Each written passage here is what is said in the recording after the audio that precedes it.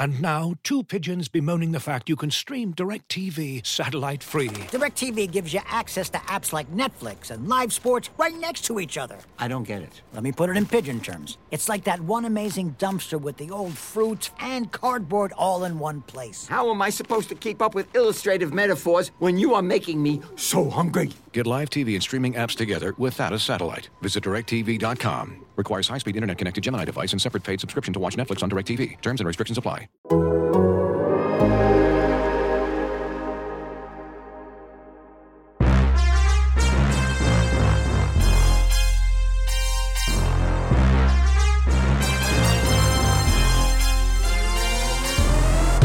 Hey folks, welcome into On to Waveland. This podcast is brought to you by DirecTV Stream. Get your TV together with the best of live and on demand. Learn more at directtv.com. On to Waveland also brought to you by Topps. Check out Topps Project 70, celebrating 70 years of Topps baseball cards. I am Brett Taylor, joined by Patrick Mooney. We are here to talk Cubs baseball, or I gotta work on that. That's always my intro. We're here to talk Cubs baseball. There's no Cubs baseball right now. We're here to talk Cubs organizational direction and decisions and spending money intelligently, being really active but also intelligent. That's obviously a reference to the big news of the week. It's the end of season presser from Jed Hoyer, his first as president of the Cubs. And we're going to get into some of the more interesting things he said or didn't say. But I want to kick it off with that line there. So obviously, Jed dropped it again, the idea that the Cubs are going to be really active in free agency, but they are going to spend intelligently. And I'm curious, Mooney, clearly, whether that was like explicitly workshopped in the front office and sort of batted around. It's like, how do we want to say that we're going to, try to do a lot of things, maybe make a lot of signings, but we're not going to, we're not going to be in on Carlos Correa. Like that's what I hear when he says this. And I'm curious your thoughts on like, to what extent that's just Jed sort of found a way he wanted to have this, to make this point, to come in this, or do you think they actually are like, how do we best express this without saying anything that's going to affect the markets that we're trying to pursue, what's not going to piss off fans too much? Like, I'm just curious since he's said it like 5 times in 5 different places, and then again this week, so clearly there's an attachment to that phrasing. Yeah, I think free agency in general is difficult to talk about. I think he kind of referenced this like because of the CBA or something like that. And I think it's his verbal stylings. They've been sitting on this for months now. Like they've already shifted their focus towards this direction. It's not like they were knocked out game 162 and suddenly had to shift focus. Like they've been thinking about this a long time. And I think reading between the lines, you're absolutely correct. Like someone like Correa is not going to fall to an area that makes sense to them, like period. Like Sahadev said, we don't think there's going to be any 5, 6, 7 year offers.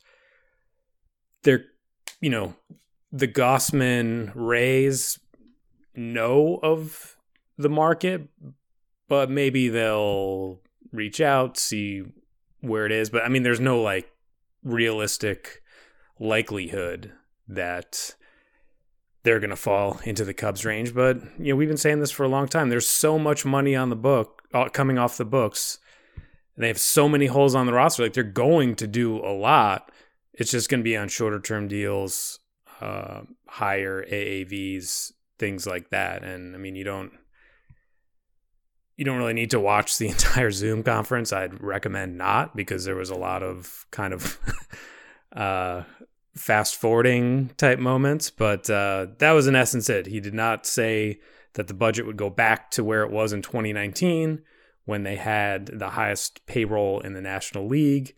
And there was this kind of tap dance around, we'll be really active, we'll sign a lot of guys, but it's not going to be mega deals. Looking for an assist with your credit card but can't get a hold of anyone? Luckily, with 24/7 US-based live customer service from Discover, everyone has the option to talk to a real person anytime, day or night. Yep, you heard that right. You can talk to a real human in customer service anytime. Sounds like a real game changer if you ask us. Make the right call and get the service you deserve with Discover. Limitations apply. See terms at discover.com/creditcard. Looking for an assist with your credit card but can't get a hold of anyone? Luckily, with 24/7 US-based live customer service from Discover, everyone has the option to talk to a real person anytime, day or night. Yep, you heard that right. You can talk to a real human in customer service at any time. Sounds like a real game changer if you ask us. Make the right call and get the service you deserve with Discover. Limitations apply. See terms at discover.com/creditcard. Yeah, so I thought it was funny, this whole idea of like we're going to, be active but spend intelligently is probably not an explicit response to was the Phillies GM, right? A couple years ago that was like we're going to just be out there and be stupid. Like I think it was the owner. Right? It was the owner. Okay, stupid money, right? Stupid money, yes. And of course that did precede the signing of Bryce Harper, which I thought that was a very interesting signing, if nothing else. 14 years or whatever at a lower AAV. It's interesting. I don't know that I would call it stupid money, but it does remind you that there's really not much benefit to saying, yeah, we're going to be out there spending a ton. And certainly the Cubs front office under Theo and then under Jed, that's always been their mantra about spending. It's always been like, we just don't see a competitive advantage in saying blah, blah, blah, blah.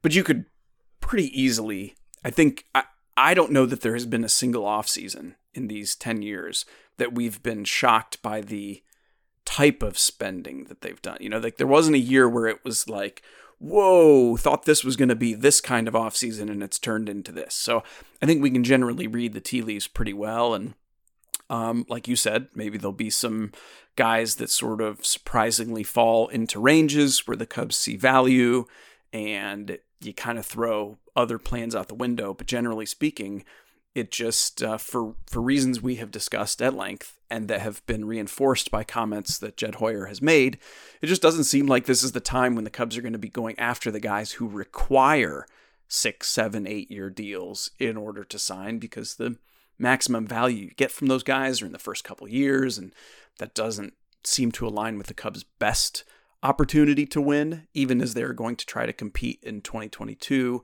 through some of these shorter term, higher AAV deals. And again, that's why we focus on that so much. And that's why it seems like that's what Hoyer's reinforcing in his comments.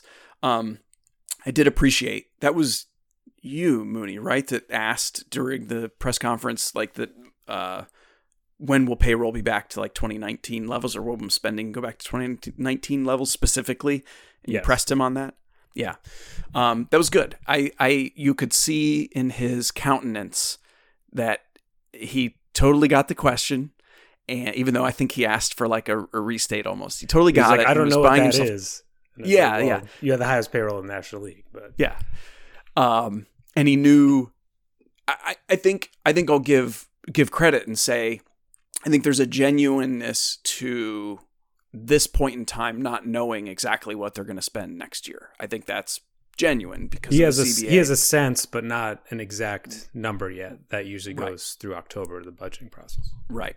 So you've got the combination of the Cubs will actually do their budgeting and their planning for forward-looking years, but you sort of, what's delicate too is, maybe you could extrapolate it out to an expected payroll number for next year, but like it also depends on who becomes available. What, long-term money can you say, well, maybe we could, rejigger things a little bit for this year because we want to actually sign this 4-year deal with this guy. And because they're making plans many years out in advance in terms of expected, revenue projections, expense projections. And so I think that's something that's fair to keep in mind when we talk about like what the expectations are for the Cubs spending next year. But, genuinely, I thought the way you asked it was the best way to put that question, because it's what we really want to know. It's not give me a specific dollar amount for payroll next year. It's when are you going to be able to be at the level that you were at a couple, pre-pandemic? That's all we really want to know, is like how deep and long lasting is the impact from the pandemic and that transition going to be, or at least how long is the organization going to sell that idea? And I don't know what else we do with that information. Well, I liked the way you wrote it up on Bleacher Nation of just like, this is a callback for the rest of the off season, that these manufactured Zoom TV shows are not the ideal forum for extracting useful information, but at least it's recorded and it's being broadcast live, and they have to say something. And sometimes it's not the answer, it's just the question. And that the fact that it wasn't like we're back to where we were, which I don't think anyone assumed the Cubs are going to go back to a $220 million payroll next year. But there are tea leaves that we can read, and that I will give Jed credit that he is not someone who is going to straight out lie to your face. I know sometimes there are these kind of corporate buzzwords and that it may not be exactly what fans want to hear, but it's not. He does not speak in Matt Nagy word salads, which is always appreciated, and I think he appreciates the fact that we have a job to do. He understands that this is a way to speak directly to Cubs fans, and that he, grew up, obsessing over the Red Sox and like reading Peter Gammons. Like he gets all that. So I don't have any issues with, how he answered or what he answered. I just thought it was had to be asked, even if, he's not going to like write a number on a sheet of paper and like put it up against the screen, obviously, but we can kind of tell like there's a ton of money coming off the books, so there's going to have to be a reinvestment made because it's a 91 loss team with like enormous holes everywhere on the field. But I think what you've written, Brett, kind of throughout this post-World Series window, it's not the Bryce Harpers of the world that necessarily frustrate Cubs fans, though there obviously was a ton of interest in that. It's like, DJ LeMahieu on that 2-year deal, whatever, for $30 million, or like not waiting to sign Craig Kimbrell until Ben Zobrist takes an unpaid personal leave of absence. It's like, and the more chances you can take, the more bets you can make. If you trust your baseball operation, you want them to be doing that, whether it's an injured guy or a faded prospect, just to do more and more and more. And like, I get why people look at the Rays, or, if Cubs convention is a thing, there's going to, they'd have a session on like the 2021 Padres, a cautionary tale. Like that's what we're going to be hearing all winter. It's like, but you're not the Rays. You're not the Padres. You're the Chicago Cubs. So act like it.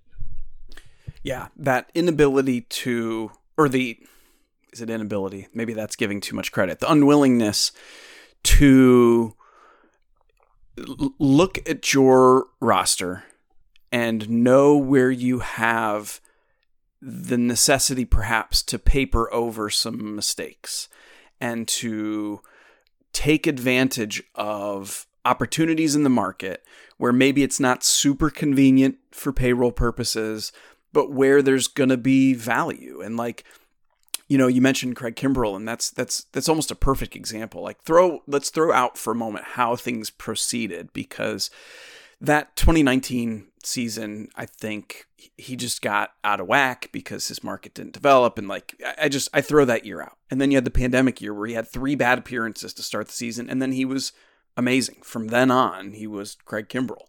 And I think back to that offseason, and it would have made sense from the beginning to pursue Kimbrell because his market didn't develop in a way where he was going to get uber paid. And it was like, okay, there's an opportunity there.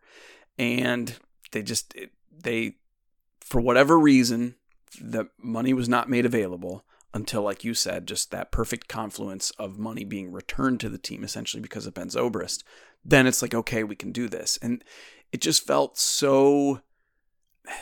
there were so many opportunities like that. I mean, you named the other, DJ LeMahieu was another big one where it just felt like a guy is clearly not getting his full value in the market. you're the Chicago Cubs, one of the biggest revenue teams in baseball. You should take advantage of these opportunities when they present themselves. And on the one hand, while I'm pleased that from a payroll standpoint, the Cubs now are clearly in a position not to be unable to take advantage of any of those opportunities. Like, they should be able to be right there now on any of those. I don't love that it's as if it's being presented in tandem with this idea that, like, yeah, we can be really intelligent now and target the guys we really want right now, but only because we don't have a bunch of huge contracts on the books. So what are you telling us? Because we have like 3 big league players on our roster. Yeah, like that's what it takes in order to be able to be in this position. So it's like I'm trying to have it both ways as a fan, because I've mentioned before on the podcast that I'm really stoked about where the Cubs are in terms of the ability to target some of these shorter term, really intriguing, super high upside, but very risky, pricey short term deal guys. They haven't been able to play in that pool in a long time, or they haven't been willing to. And so I'm excited that they are. But at the same time, I don't want to yield to this idea that suddenly when the big long-term contracts come around, then you can only be in that mode and you can't have it both ways. And so that's why, Jed Hoyer was mentioning the Giants and the Rays as examples of teams that everybody will try to emulate because they didn't win the offseason, because they do it in a certain way. And in his defense, I don't think he was just saying like, oh, they're very economical and how they've done it. True, yeah. But at the same time, it's like he was clearly focusing on certain types of transactions.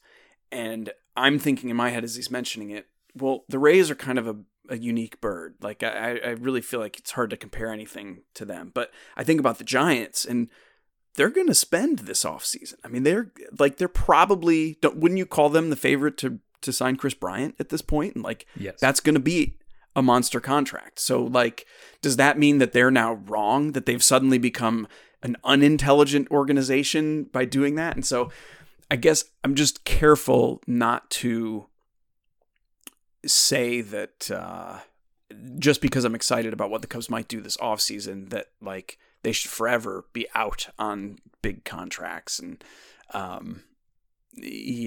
just don't want to give too much credit to or ignore it, like you said, that the last few years the Cubs could have probably been doing a lot of this same stuff and they just chose not to. Yeah, I think we have to be open-minded here, and I think Jed is looking at it like he's not going into next year like I'm writing off 2022. Like, and again, the Cubs and the Padres are not like pure franchises, but if you look at his, I want to say first year in San Diego, like they made a couple moves. They got a lot of best case scenarios, like over and over again, guys outperforming, guys having career years. I think they won like 90 games and almost won a division title until Mike Quaddy's Cubs knocked them out in late September. And then I want to say that was the Giants' first even year World Series. Mike Quaddy got himself a return gig. That's right. Yeah, it was. And so like, that's not like something you'd like stake your reputation on or like bet your 401k on, but it's entirely possible that the Cubs can make a lot of really good, smart moves this offseason and spend in a thoughtful, intelligent way that leads to the Cubs, totally exceeding our expectations right now as like I'm sitting in a basement. You know what I mean? Like, things can happen. It's just they're not going to give themselves the best chance to win in 2022. And I think clearly what he's looking for big picture is like, they need to figure out what they got at the big league level. The Nicos, the Madrigals, the Hoyers, the how they're going to kind of like bullpen their way through the season, and then these interesting prospects, I think it's reasonable to expect Brennan Davis to be at Wrigley Field at some point next year. But then it's that like other group at the lower end of the system, like they need to see progress from them. And like 2020 was just, kind of almost a nothing, largely for the farm system. And then this year there were a ton of injuries on the pitching side. position player side, and like all the good things that they're pointing to are almost exclusively at the Class A level or the complex league level. So like, does a Ryan Jensen or a Jordan Wicks on the pitching side take steps forward? And then like some of these interesting young position players, like, can they move forward? And then, Jed can be like, okay, it's time to start putting the foot down. And you're kind of lining up to exactly where we were at spring training last year, just not with all these big name 2016 World Series players. Of, if we hit our best case scenarios, yes, we'll buy in a methodical way at the trade deadline. Otherwise, we're just going to get rid of these guys and get more prospects. Like, it's going to be another kind of 3-month season or whatever, 3-4 month season. Yeah, it is. It's crazy how you can set up. You can imagine a world where there are going to be so many parallels between 2022, our expectations for it, and 2021, which is crazy given completely different roster, completely different set of players, different tier of players potentially. But that is funny. And now, two pigeons bemoaning the fact you can stream DirecTV satellite-free. DirecTV gives you access to apps like Netflix and live sports right next to each other. I don't get it. Let me put it in pigeon terms. It's like that one amazing dumpster with the old fruits and cardboard all in one place. How am I supposed to keep up with illustrative metaphors when you are making me so hungry? Get live TV and streaming apps together without a satellite. Visit DirecTV.com. Requires high-speed internet-connected Gemini device and separate paid subscription to watch Netflix on DirecTV. Terms and restrictions apply. So I do want to mention a couple things that stood out to me from Jed's comments that I did really like. Two major things stood out that, again, not entirely unexpected, but aligned with some things that I think, and I dug hearing them. One was he was not handing jobs to anybody. Like, even Frank Schwindel, Hoyer he had, of course, great praise for him, as he should, because, again, what Schwindel has done and how he has done it the last 2 months was really impressive. And you'd be crazy not to be like, okay, we need to carve out some space for this guy. But it wasn't like Hoyer was taking the low-hanging fruit and being like, yeah, he won himself the first base job. We got that locked down. He was just very cautious to be like, this guy is going to be an important part of our team. We'll figure out how later. That was sort of the message throughout, and it's what we've been saying about a lot of these guys. We've been saying it about some of the pitchers. We've been saying it about Nico Hoerner. We've been saying it about Schwindel. And I like that. I like to know that that's the thinking heading into the offseason about these guys, this group of players. Yeah, I thought back to stuff that you had written, Brett, and what we had talked about, and I think you have to give Jed credit. You may not like every move he says. You may not like the way he says everything, but he has a pretty clear-eyed view of this organization, and he's seen some of like the best teams of this generation, like up close day after day after day, and he knows what that looks like. And, I think we've seen, what did Joe Madden say? There's no entitlement program here. And then it kind of felt like the Cubs had one. And that I forgot about that quote. That's good. There's no, that's not a knock on Joe, which is kind of like the Cubs were stuck with this group for a long time. And so I do think, he's obligated to give credit to the 2016 players. And he said he watched, some of the Red Sox Yankees game and, like seeing Schwarber and Rizzo. But I do think it's energizing to have this opportunity to reshape the team and build it and in kind of the image that you have in your head. And Frank Schwindel was a nice story.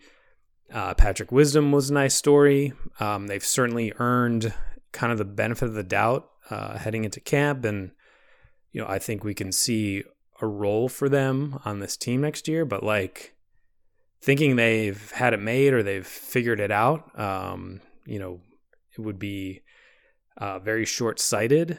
And so, Jed knows he wants to build a team that can win, 95 games. And, he's been given this kind of opportunity to where he's not just like, trying to like compete for the second wild card to like save his job or prove something. Like, he's trying to build it for the long term. And so why would you lock yourself into almost any position heading into next year? And speaking of, or at least I can do a decent transition off of that to the other thing that I really liked, which, we think about and we've talked at length about, and we don't have to dig in at this time on Adbert Alzolay, Justin Steele, Keegan Thompson. But what I really liked is in the discussion of that group, Jed Hoyer was asked something that we've wondered about for a while is, what is the organization's philosophy and or appetite for working pitching prospects in initially as relievers and then transitioning them back to starters, which is something that a handful of organizations do and have done successfully. And for a dramatic lack of homegrown pitching prospects, we have not had an opportunity in the Theo Jed era to even know if that's something that they're into. And so I appreciated his discussion of that topic, that yes, that he's a fan of that conceptually. And what I liked in particular was he offered a part of the reason he likes it was not something that I had thought about, which was this idea that, like, when people talk about this concept, it's shows the guy he can get big league hitters out, gets him some experience being around big league pitchers, helps him craft his pitches, whatever. Like, there are these narrow reasons why it makes sense. But then he offered one that I had never thought of before, which is that if you do it specifically in a multi-inning role, but you're communicating, hey, you're a reliever, so let it all hang out, do the relief thing. But then the guy comes out for a second inning and he sees, okay, my stuff is still there. I was really pushing last inning, but it's still there. My velo is still there. And he comes out for a third inning and it's still there. And it can help teach a young pitcher who maybe came up always thinking as a starter, like, I've got to preserve a little bit. I got to hold back a little bit to try to go 5-6 innings. They learn, oh, you know what? I'm in my third, fourth inning of this relief appearance and I'm still pedal down. And my stuff is still there. And I thought that was a really interesting way. Like, it's a way to prove to a young pitcher you can push a little harder earlier on and still have it hang for multiple innings. Yeah, I did like in that video conference, it was like every kind of like, not fringe player, but like bubble player, like asking like every single guy, like, you see on the team next year, and be like, probably, but we don't know the role. It's like, you could just... Except for Wilson Contreras and Kyle Hendricks, everyone is kind of in this other bucket of like, prove it. Like, do what we say in the offseason, get yourself in great shape, work on your weaknesses, and kill it in Arizona, and then we'll see where we're at. Like, I'm trying to think, is there anyone besides Hendricks and Contreras who you are penciling in for like next year, like, period?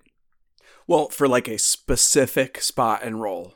No. Yes, that you can count on, that you can reasonably count on. Yeah, Nick Madrigal would be one, right? But like, I don't know that we can say he played what, 2 30-game seasons in the majors. Exactly. So like, exactly. I'm not like, off the top of my head, I can't think of anyone else. And I'm saying Mills is probably your fifth starter. Nico and Madrigal are in the mix. Schwindel's in the mix. Right. Wisdom, Happ's in them is probably Hap is probably closer to the Hendricks. But your point is well taken. But it's like, we didn't have to keep asking Jed over and over again. Like, this is what it is. And, I think in a lot of ways it's refreshing to kind of see that. Yeah. So that's, I don't think anybody expected anything totally revelatory. Probably the biggest bit of news was that Mike Borzello, after 10 years in the organization as a strategy coach, is going to be moving on. Otherwise, it was a useful exercise, like I had mentioned and Mooney mentioned, as sort of a touchstone for us to look back to later in the offseason. And we'll probably be getting a little more mileage out of that for discussion purposes going forward. But I think probably the next time we chat with you folks, probably be a little playoff focused, because we'll be a little deeper run. And I do think there's not only interesting things to discuss about the postseason, because, hey, if you're listening to this, you like baseball anyway, but it often presents opportunities to contextualize that stuff through a Cubs lens. And that's something I really like to do. And so I look forward to that the next time we chat with you folks here on to Waveland. I am Brett Taylor. You can get my stuff at Bleacher Nation. That is Patrick Mooney. Get his at The Athletic. Presumably Sahadev Sharma will be back with us next time we chat. And we just appreciate you taking this time to let us into your phone or wherever it is that you're getting this podcast. So take care, all.